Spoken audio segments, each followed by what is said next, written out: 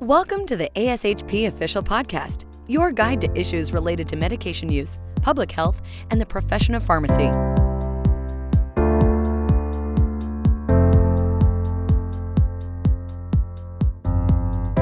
Welcome, everyone. I'm Vicki Basiliga, Director of the Clinical Specialists and Scientists section here at ASHP, and thanks for tuning in for this COVID-19 Special Edition episode. As we all know, COVID-19 has presented many clinical, operational, and educational challenges in the past year. With that in mind, ASHP is sharing insights and lessons learned presented by your peers from the 2020 mid-year clinical meeting so that you can incorporate these best practices into your own as we all do our part in caring for our patients. So this is the situation as it is as we are recording it. 11 million COVID-19 cases diagnosed in the United States, 54 million around the world, about 250,000 confirmed deaths. That number is certainly an underestimate in the United States. You see the shape of the curve, regardless whether you want to call those waves or surges or humps. The bad news is that we are building to a crescendo, and the rate, the slope of that curve is rising even faster. So those two blue arrows over on the right-hand side, that curve is going to go up before it comes back down. But this whole issue of the possibility of vaccination to prevent COVID-19, SARS-CoV-2, is what would allow us to use that other arrow that points sharply downward. And the sooner we're able to vaccinate, the faster we're able to vaccinate, the more we can begin to get this genie back in the bottle and get the pandemic back under control. So vaccines are amazing kinds of medications. Other than clean water, there's no other medical intervention that has saved more lives. Not antibiotics, not heart transplants, nothing other than vaccines. Society expects, and the FDA requires, that vaccines be the safest of all medications. They're given to healthy people to keep them healthy.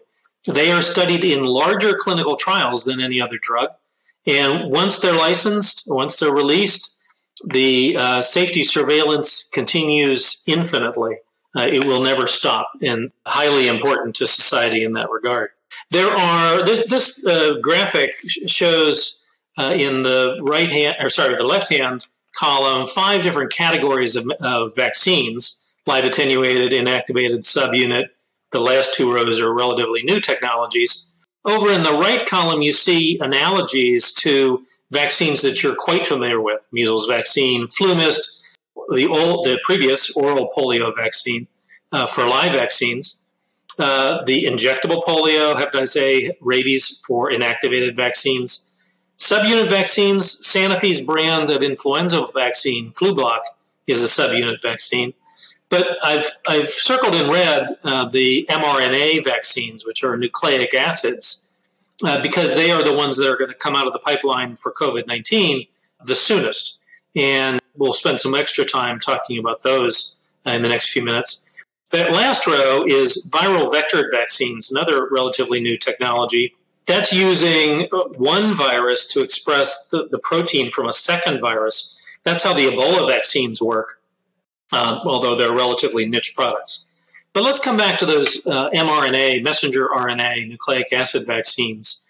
They are akin to little blueprints that go into the cells, into the cytoplasm of the cells, not the nucleus. Into the cytoplasm, they direct the production of other proteins, in this case for SARS-CoV-2, a spike protein, and that causes the production within the body of the active ingredient of a typical vaccine, and then it then induces immunity. And the data you've seen over the last few weeks has shown considerable promise with this technology. mRNA products have been explored in very small trials for over 10 years, but this is the first time that we're on the verge of seeing them being used in a major way. This table shows comparison contrasts 2 different mRNAs, one from Moderna in the middle column and one from BioNTech with its partner Pfizer in the right-hand column. I've shown the product designators. They're both mRNAs. mRNAs are nucleosides that are then surrounded by little lipids to keep them from degrading when they're injected into the body until they can get to the right place. And so that's what those nanoparticles mean. They're little sequences of amino acids, little proteins, and so they are essentially synthetic. They're not grown in cell production facilities or cultures like most other vaccines are. Intramuscular products, 2-dose products, different timing, 21 days apart for BioNTech Pfizer's product, 28 days apart for Moderna's.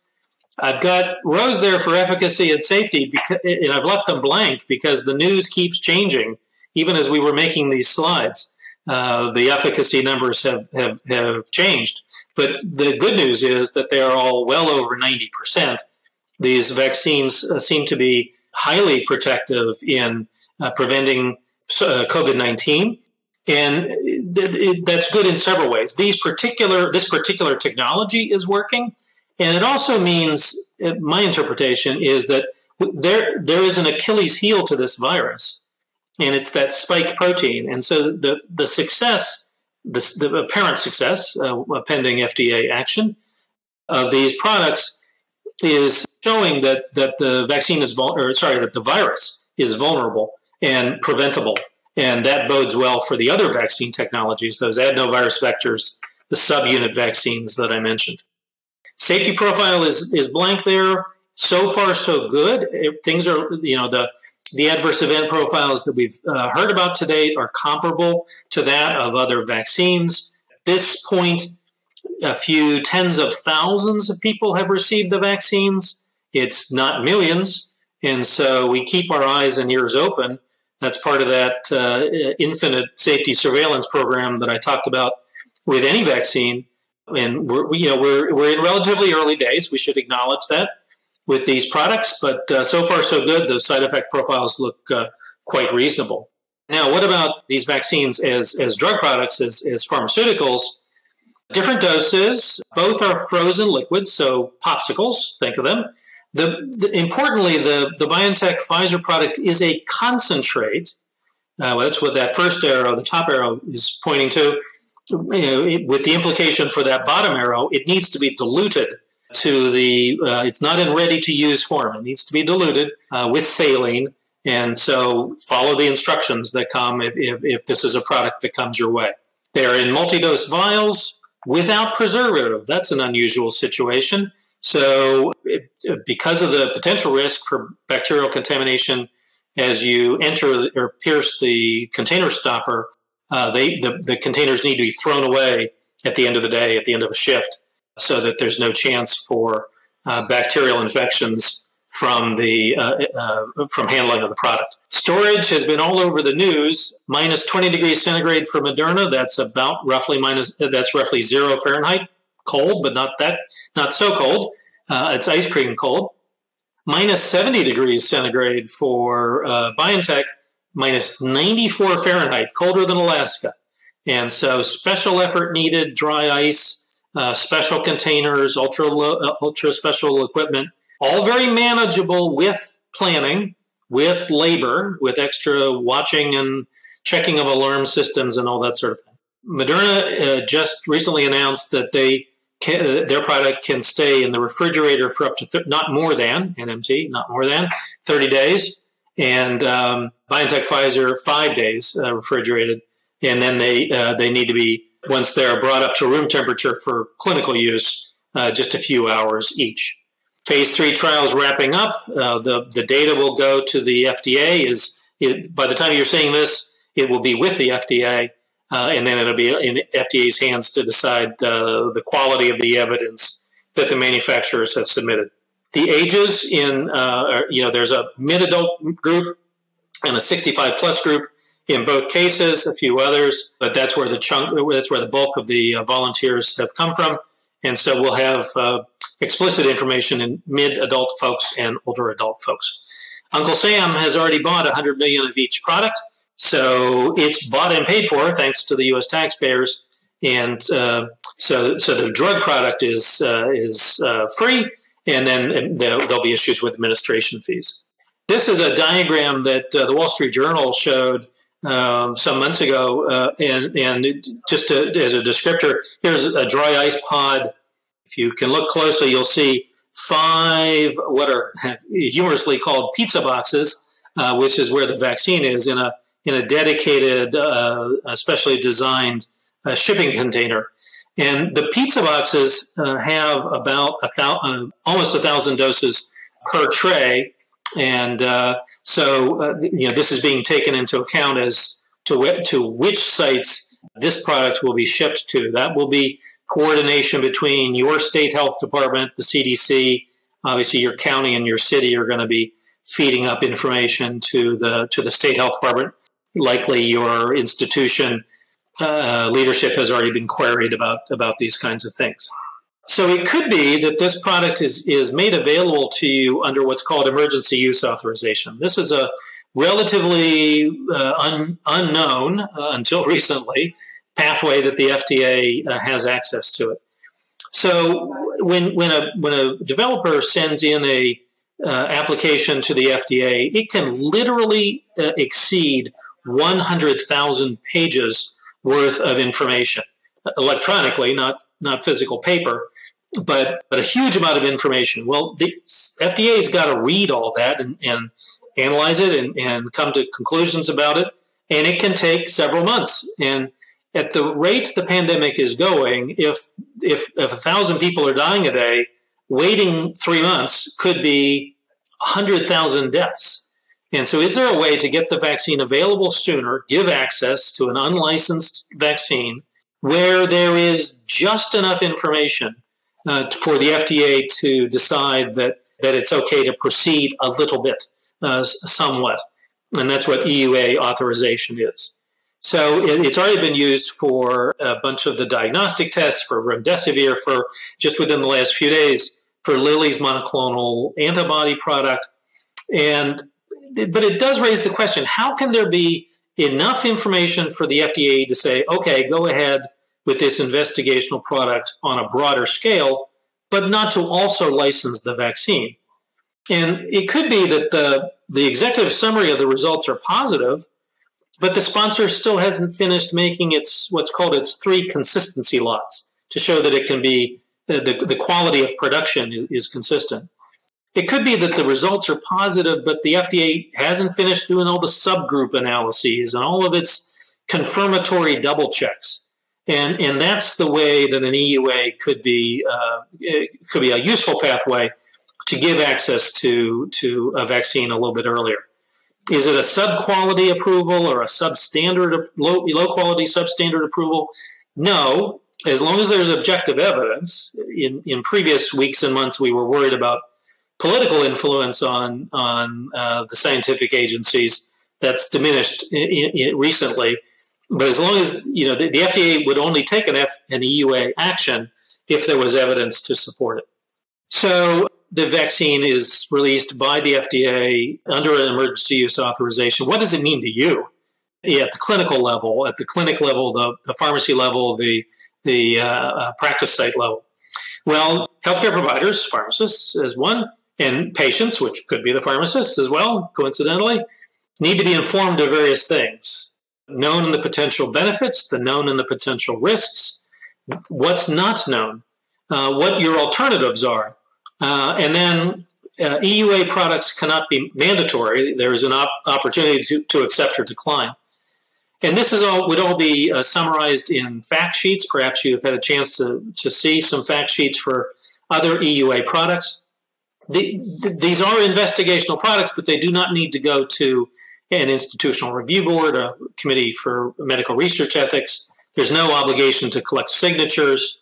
And HHS can set the conditions for distribution. So you saw this with that monoclonal antibody, that it could be used on certain outpatient settings, certain kinds of patients, but not in inpatient settings. And so how this would all play out for a vaccine, pretty unprecedented, and remains to be seen fully. What about liability and injury compensation? So people, clinicians such as yourselves, administering COVID-19 vaccines and other COVID-19 countermeasures, both devices and drugs and vaccines, or therapeutics and vaccines, are indemnified under the PrEP Act, and you can follow the details at the website that I've provided there. The PrEP Act also authorizes what is called the Countermeasures Injury Compensation Program. This is analogous to the Vaccine Injury Compensation Program that provides recourse for most routinely used vaccines. But this CICP can provide benefits in case anyone is physically harmed as a result of COVID-19 vaccination. So the first one is liability, and the second one is injury compensation. So this slide is a reminder that you're not alone. I do work with the good folks at the Immunization Action Coalition at immunize.org. We have lots of practice tools, various documents in a wide variety of languages. We have a weekly newsletter that IAC Express that Eric mentioned. We've just established mass-vaccination-resources.org, which is resources for mass vaccination clinics that might be helpful to you. There's an archived webinar there. I'm sure ASHP itself is developing a suite of aids to help its members. And so you're not in it alone. Make sure that you're tapping all the resources that are available to you. This is an article I wrote quite a few years ago setting out standards for mass immunization programs. And the most important thing is that little text written at an angle. It's the same as any vaccine. This is mRNA is a little new, so read up on its mechanism of action, learn the intricacies of the storage for these products. It's a little more complicated. It's going to take you a little more time, but what's the same? Training, informing the potential recipients, paying attention to the storage and handling, asking for histories. In this case, histories maybe of comorbidities and age and that sort of thing. Checking for contraindications, giving a good intramuscular vaccination at the right anatomic spot so you don't have shoulder injury.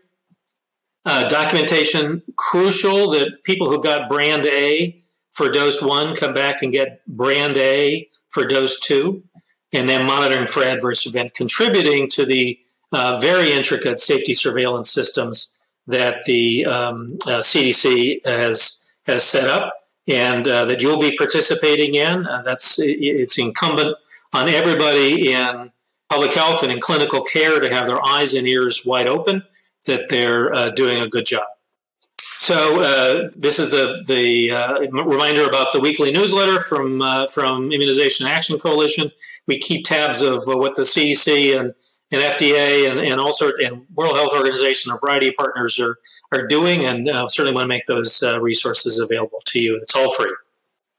Eric, thanks very much. Thank you, John. This certainly gives us a lot to think about. Before we move on, I want to take a moment to consider the primary SARS-CoV-2 vaccine candidates under development.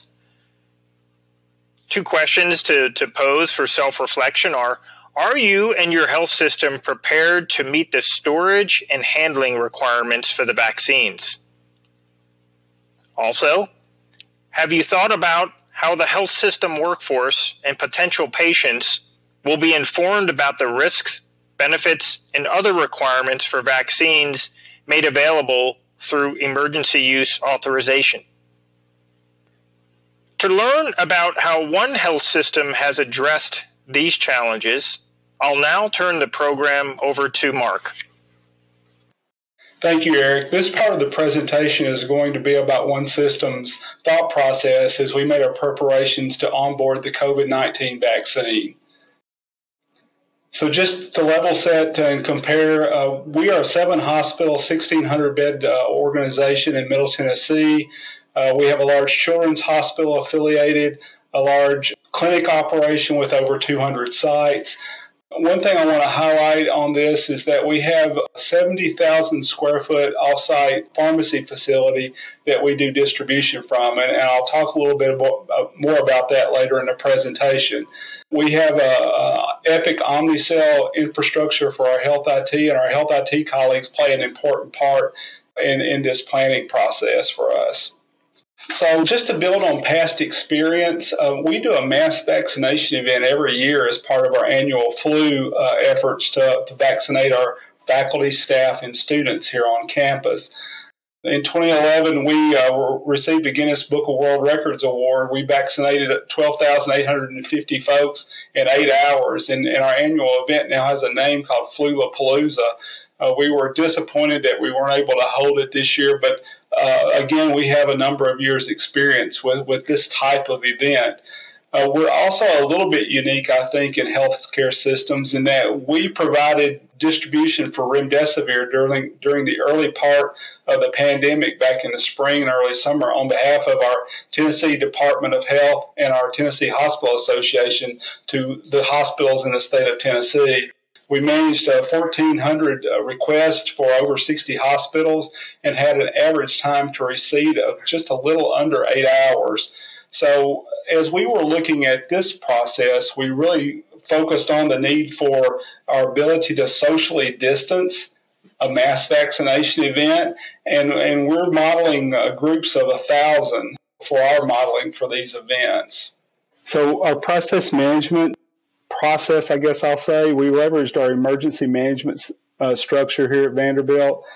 We have a leader for that, a former trauma surgeon, John Morris, and then our quality safety and risk prevention leader, Chad Fitzgerald, co-lead that. And they pull in the resources that are needed to make sure we have the appropriate infrastructure in place to deliver a vaccine across our enterprise. We have a team that monitors the regulations and the media updates as well as the literature as it comes out on these vaccines.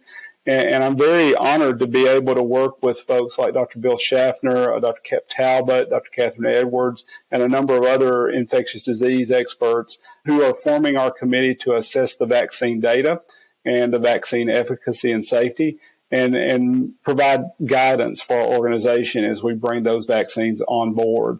Our volume projections are based off of our flu experience from the previous season. Here at Vanderbilt, we processed about 120,000 patients through the system last year for flu, and we're doubling that for our COVID vaccine projections since the current vaccines are a 2-dose regimen.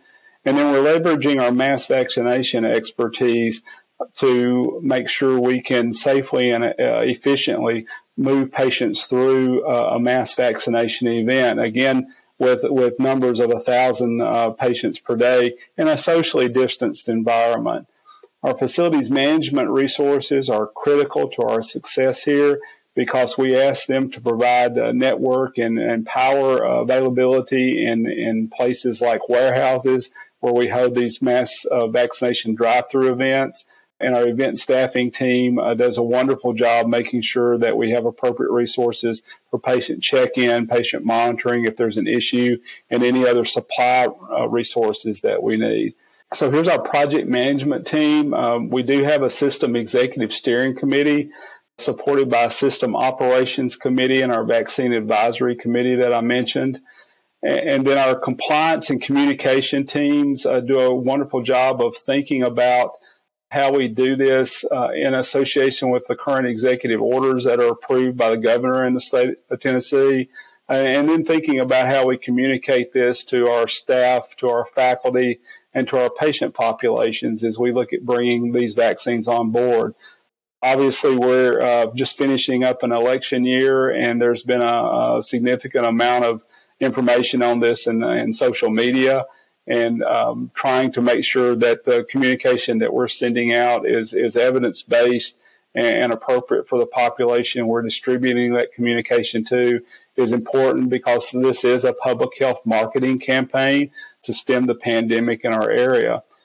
As I mentioned earlier, our health IT team is critical to the file build, to making sure that the appropriate alerting is in place, to making sure that the appropriate patient data collection on comorbidities and other things that we need to be thinking about as we give these vaccines is all embedded into the electronic health record, and that we can then take the administration information from that and port it into the state reporting portal for vaccine administration.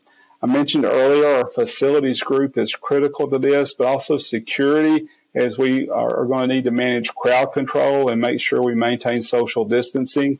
We have a team that looks at site design and throughput through the sites that we will be giving these vaccines to in our mass vaccination events to make sure, again, that there's not any hiccups in that process. And our supply chain team has done a wonderful job of making sure that we have appropriate PPE and syringes and needles and antiseptic wipes and all the other things that go with a large vaccine event. And then the pharmacy team, I can't say enough about how proud I am of our clinic and hospital-based and procurement team for coming together and providing a wonderful logistics process to make sure that we can distribute vaccine effectively and safety, as well as maintain cold storage. Undergirding this all is our key folks in finance and in budgeting, pulling our research team in, as I mentioned before, to make sure we're leveraging their experience from the studies here.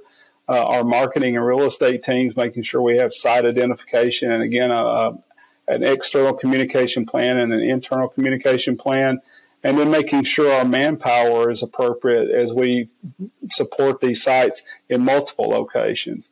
So all in all, a very large and somewhat complex organization that's undergirded by great collaboration and communication. So going back to the September, when we first started learning about the vaccine, the CDC released this document that I think everyone's familiar with, the playbook for COVID vaccination and scenarios for jurisdictional planning. And so the first decision point for us was, do we purchase or not purchase freezer capacity to store the vaccines? We looked at our organization and we had one -70 freezer in the pharmacy organization being used for research.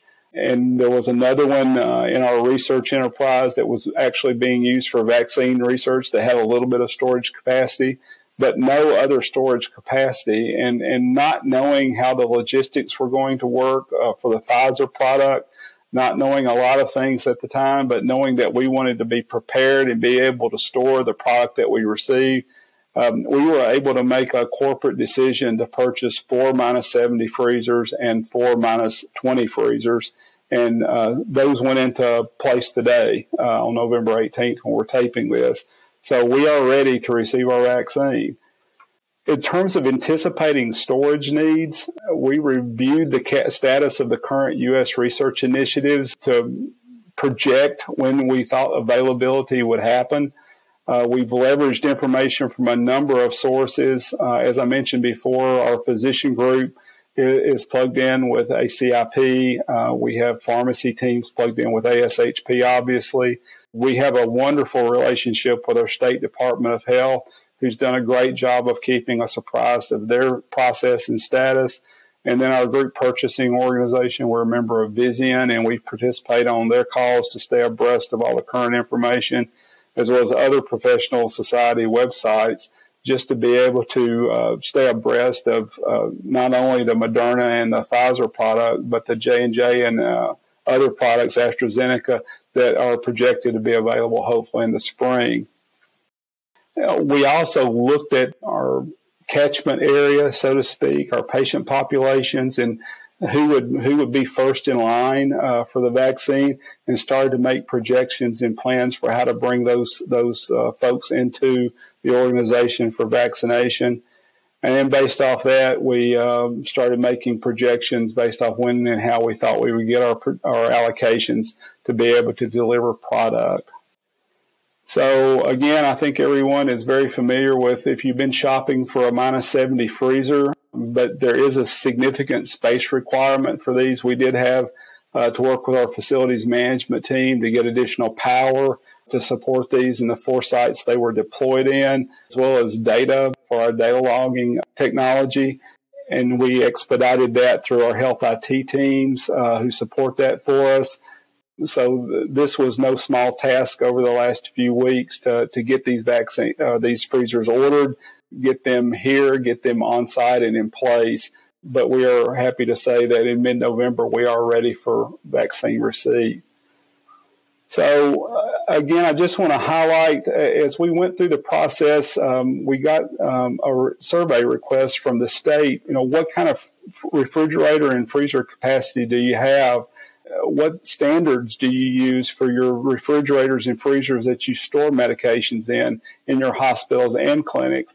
And the CDC guidelines played a big role in that for us, as we did a assessment of our refrigerator and freezer capacity in our clinics and saw that this was an opportunity for us, that we needed to probably consider putting some centralized oversight and management of this resource in our organization in place. Obviously, variability in your units can negatively impact your ability to deploy vaccine, and variability in the data logging can also negatively impact your vaccine deployment. And so we relied heavily on the CDC guidance as we stood up our process here and made our assessments. So we made the decision. We purchased 4 each of the -70 and -20, and then we went through a process with our steering committee where we needed to confirm how we wanted to deploy the vaccine in a situation where we didn't really know how the state was going to allocate vaccine. We did a quick review of the available products to us and made a product selection and then confirmed availability with the vendor. And then in early October, we made our order and confirmed a ship date. So we felt like this would put us in a position to best support our organization and potentially support other organizations in the area as the vaccine came online. Our dispensing strategy internally, we were using an escalating infrastructure to do this. Obviously, our frontline employees on our 3 COVID units in our emergency department were going to be early in the process based off vaccine availability. And then we were going to strategize over the course of the vaccine allocation our walk-in areas and our large clinic locations in 100 Oaks, which is what OHO stands for, our Vanderbilt Clinic, the Vanderbilt Clinic, which is what the TVC stands for, and then high volume, where we would start, again, holding our mass vaccination sites to use the allocations once it became fully available. One interesting thing as we looked at this next slide, talking about the occupational groups and the strategies for bringing high-risk patients into the mix, our occupational health team brought up the fact that we really can't mine our staff information in the electronic health record because that's HIPAA-protected information. And so thinking about how to collect that information, our current thought is to use a survey tool with staff where they would voluntarily provide that information in a state where it would be appropriate for us to be able to then use that information to schedule staff for vaccination and then obviously chart in the electronic health record. That was a hurdle we had to jump over early in our planning process. And I think we have a good survey tool in place to be able to get that information collected so we can stratify high-risk populations within our staff. But then the next slide talks a little bit more about kind of our scope of established patients as we think about this and think about the comorbidities, our patients who are over 65 and who have diabetes, who are obese. We in Tennessee have a large obese population, and so this will play a role in our rollout, I expect. Patients who have hypertension and who are immunocompromised, and then being able to go through an algorithm of our patients in-state and out-of-state. Obviously, the in-state patients will be part of our focus in the metro service area, and patients who are in our county of Davidson and who are outside our county of Davidson. So we've got a good stratification of our patients, but then we started thinking about a communication plan and the resources we needed to support the logistics. And so going back to our remdesivir experience, as we think about logistics, how many locations are we going to support? That's going to be driven by what the state will send us. And then we've got a plan to thaw based off scheduled patients to mitigate expired drug. And so we will be thawing and delivering product to clinic locations is our plan, as long as we can get support from the state for this, and then schedule patients for the initial and booster dose and hold back the quantity of doses to support the second dose. The supply availability has been an interesting process for us, as the federal government has secured a lot of supply out of the supply chain to support the COVID vaccine process. That's created shortages for those of us who are still acquiring drugs or supplies out of the supply chain, syringes and needles and that type thing. And so we're just making sure the supplies are adequate will be a key part of our rollout here. And then being able to bill for administration, and then having manpower, as I mentioned earlier, to register, assess, educate, administer, and monitor. And so we're continuing to look at our workforce and who can come into the workforce to help do this. We are so blessed in Nashville. We have 3 colleges of pharmacy in the city, and we have leaned on those colleges of pharmacy and those student interns to come in and help support mass vaccination events in the past. And we've already built the local deans into our planning process to be able to leverage those students in our vaccination process. So a huge opportunity for multi-layered learning as you roll out a COVID vaccine in a metro area. More operational considerations and just dealing with perceptions, and I think other speakers in this session have talked about this, but we wanted to get a flavor for what staff and patients in our organization felt about the vaccine. What's their state of readiness? And so we did a survey of about 4,000 of our staff and patients. Had a pretty good willingness to get the COVID vaccine, 74% overall, 81% for patients who are age 65 or older. The main concern that we got in the feedback was that the vaccine's been rushed. Patients are willing to get the vaccine at a drive-up. So effective communications, we think, will be critical to engage the public in this vaccine initiative. And so we've spent a lot of time thinking about communications and general awareness at this state where we're at today, reassuring patients and staff that we are focused on workforce safety and we want to be transparent in our communications, and just continuing to leverage our experts to focus on the safety, the information that was derived from the research done here and at other locations, and then talking about the historical value of vaccination that John mentioned earlier.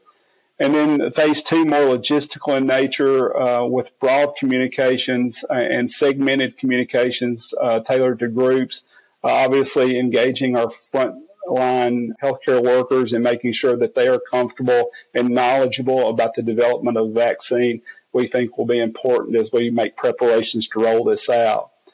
So again, in our key messaging for phase 1 pre-vaccine, making sure people understand that this is a transparent process. The vaccine is safe given the data from the research studies that have been done. We have played a role in research here locally, and so leveraging that in our communications as well, and acknowledging the unknowns with the other vaccines that still have data to share from the studies that are being done, and then making sure our leadership and our experts are involved in that process. And then phase 2, once the vaccine is here and we're getting ready to roll it out, we know any internal communication will be externally available in the community. And so we just want to make sure that we're clear and concise and focused in our communications. Again, keeping a concentration on safety and well-being of our staff and patients, making sure our staff understand that this is an investment in workforce safety, and making sure our experts are the face of this communication because they are so well received in the community. Again, external communications are important to keep in mind, knowing that anything that you communicate internally will be externally communicated, but making sure we continue to focus on the data, make sure we continue to focus on the research, and make sure we continue to focus on the role of vaccines in public health to try to turn the tide of our public toward being supportive of vaccination and being willing and being willing to encourage others face-to-face and on social media to do what we need to do to stem this pandemic. So key takeaways, obviously we're all planning for deployment of the vaccines as we continue to learn about specifics. I think it's critical that hospital pharmacies and pharmacy leaders play a role in management of introduction of these vaccines in your organization. And then intentional communication, I think, is important in this process. And I would be remiss if I didn't stop and thank the team at ASHP, Eric, Carla, Anna, and others who helped support this. And then just to stop and recognize John and Eric's service to our country and the military at this time. Thank you, gentlemen.